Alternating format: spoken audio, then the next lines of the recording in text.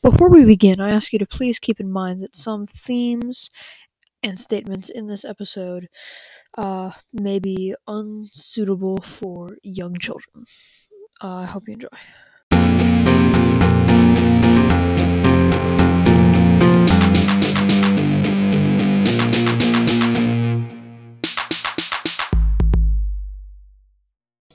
Hey everyone, welcome back to the Ryan O'Neill Show. Today we have two topics, the first of which is one of my all-time favorite bands.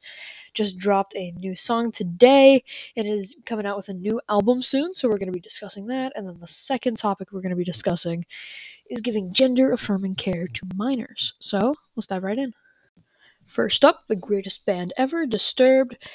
Today they dropped their new song, Unstoppable. In addition to that, they revealed the artwork as well as the name of their new album, Divisive. The song is great, and I will play that for you now.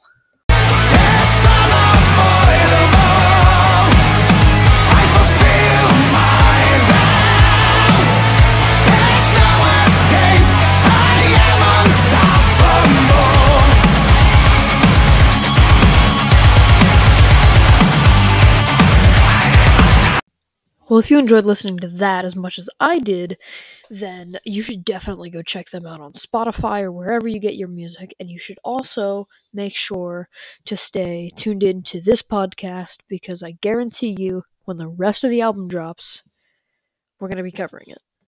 Alright, now onto the segment about giving gender-affirming care to minors. While I was on Twitter researching for what to do this segment about, that was a topic that was brought up a good bit.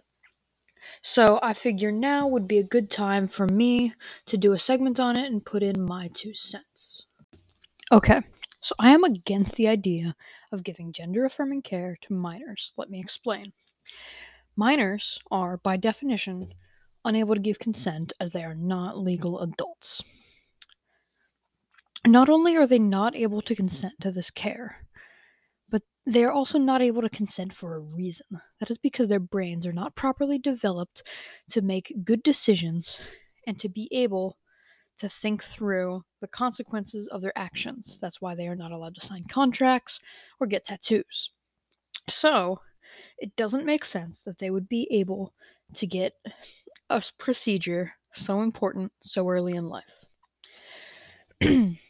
I would also like to address some comparisons that are made when I bring up this argument. One of which is most common is, why are the minors able to consent to other surgeries? Like, one example I have received is a life-saving heart surgery.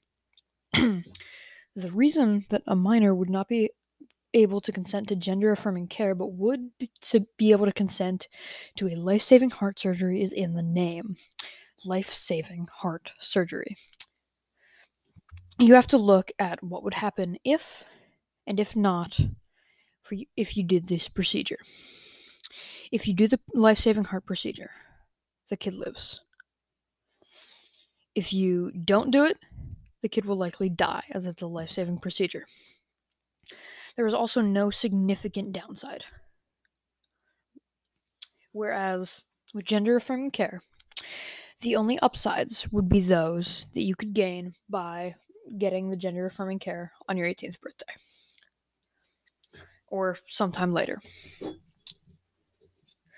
There's no immediate risk that would require you to get the gender-affirming care. However, there is a significant risk to getting it. Mainly that minors, being unable to consent and unable to make proper decisions, would thus be more likely than adults to regret their decision later in life. Detransitioning is an incredibly difficult process, and is at times impossible, especially with significant surgeries for gender-affirming care. So that is not something you can easily reverse. So that is why I am against the idea of giving gender-affirming care to minors.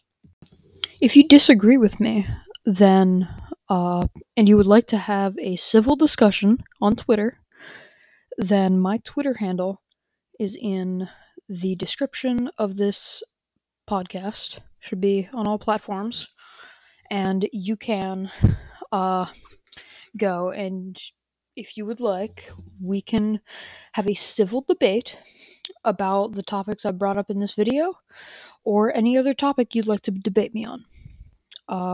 So, if you'd like, I will see you there. Thank you guys so much for listening, and I hope to see you in the next one.